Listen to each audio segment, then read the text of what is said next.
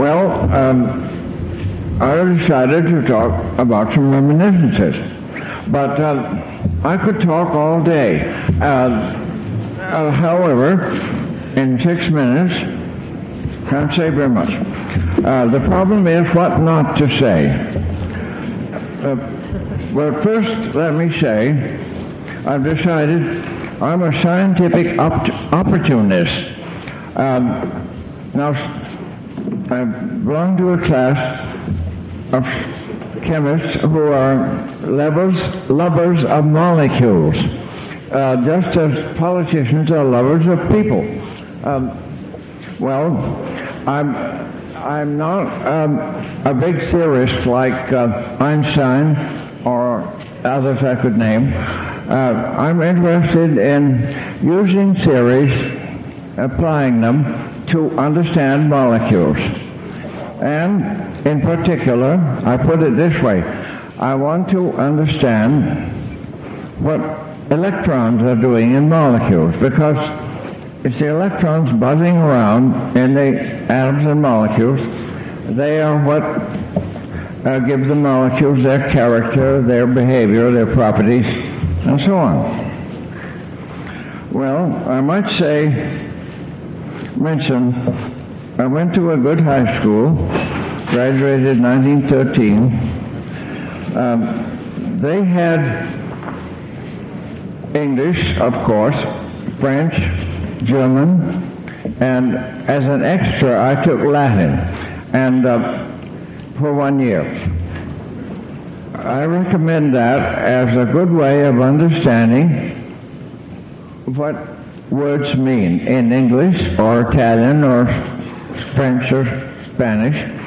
It was really the vocabulary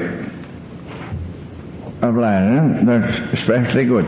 Now, as for English, you must remember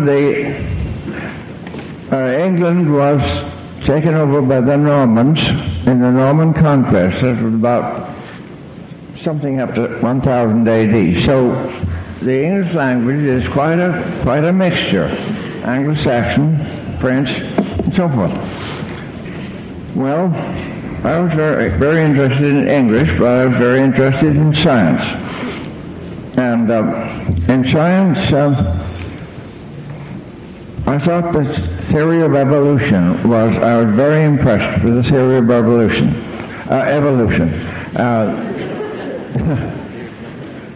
Well, revolution's all right at times, but not,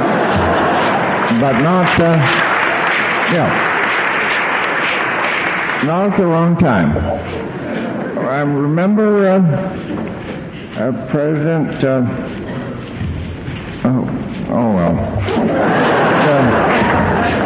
well, he said he was both a radical and a conservative. I think that is rather good.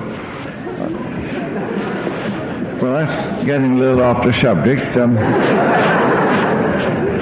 Anyway, I went to a good high school and learned a lot of things, and I gave a talk about electrons at the graduation ceremony. Electrons, what they do, what they are, and what they do. But now people, at that time people weren't so familiar with electrons, but now people know all about them. But anyway, later I got interested especially in what electrons are doing in molecules. I went to MIT, studied chemistry, but I took 2 courses in chemical engineering. Now, people who do pure science, I thought that I might go into chemical engineering, It was a very broadening experience to to learn something about engineering. And, by the way, W.K. Lewis was the professor. Every time he came in to talk, he started his lecture with the comment, hell spells. Hell's Bells. Now, I thought what he meant was, ain't nature wonderful, or something like that. Well, after I graduated from MIT, it was 1917, and the First World War was still going on. Well, I got a job in a poison gas laboratory, where they had every kind of poison gas known to man in a room, very much smaller than this. And,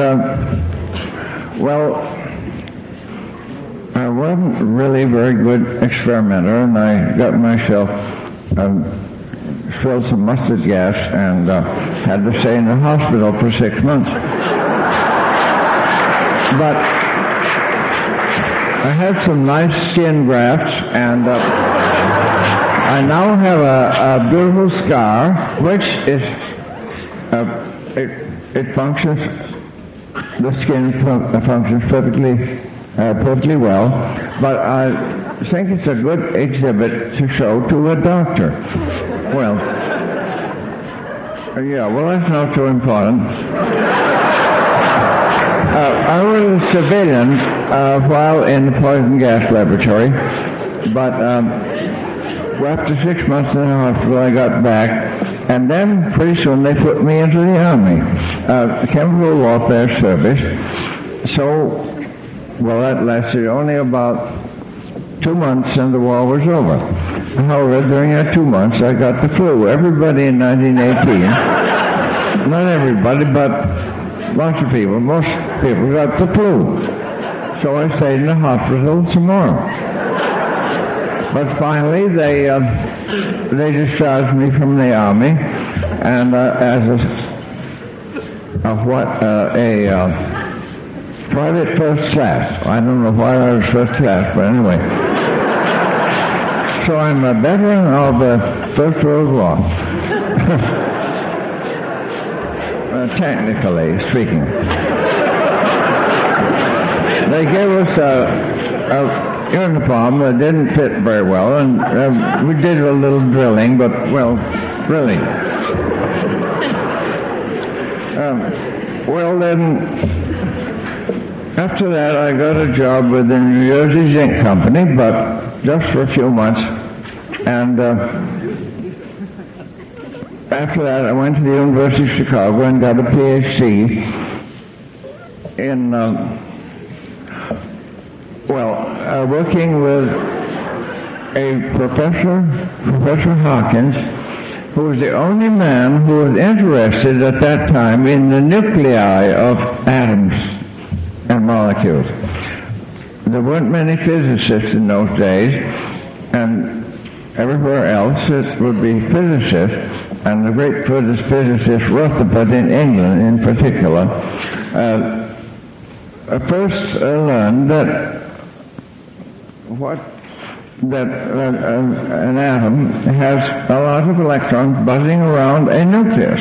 He found the nucleus. So I thought that was important, the nucleus.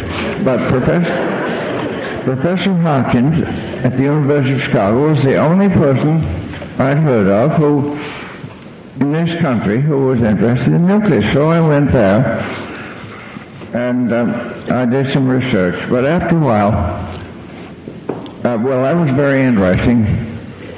I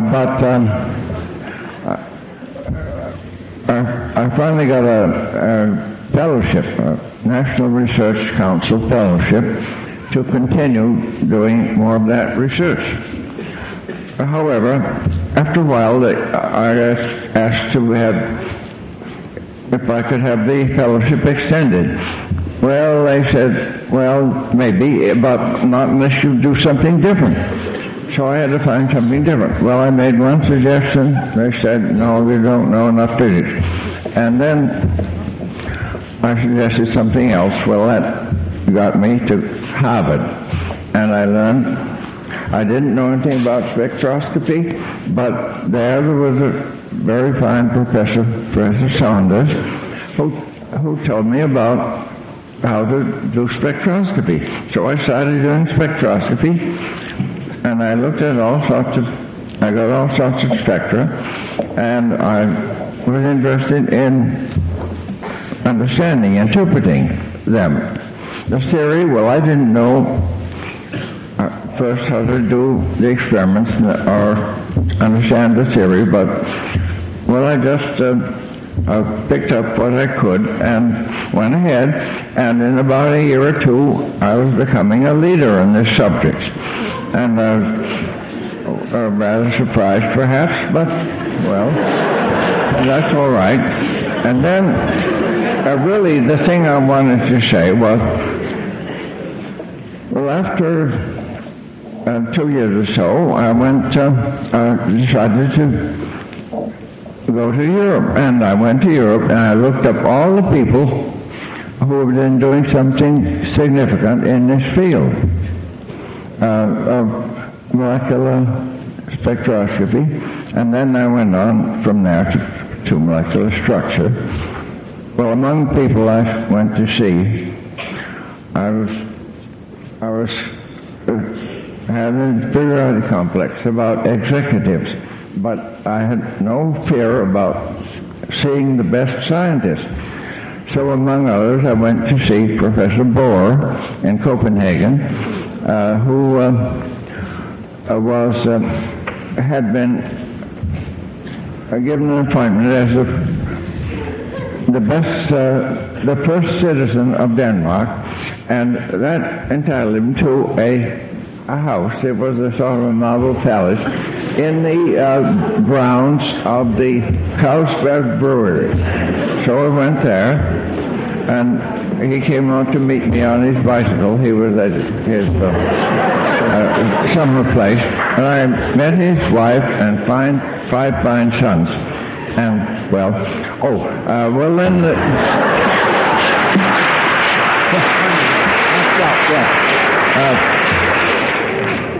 I haven't talked all day, but I've talked quite a little. And the message I wanted to say is the International Fraternity of Scientists, but the International Fraternity of Businessmen, the International Fraternity of Artists,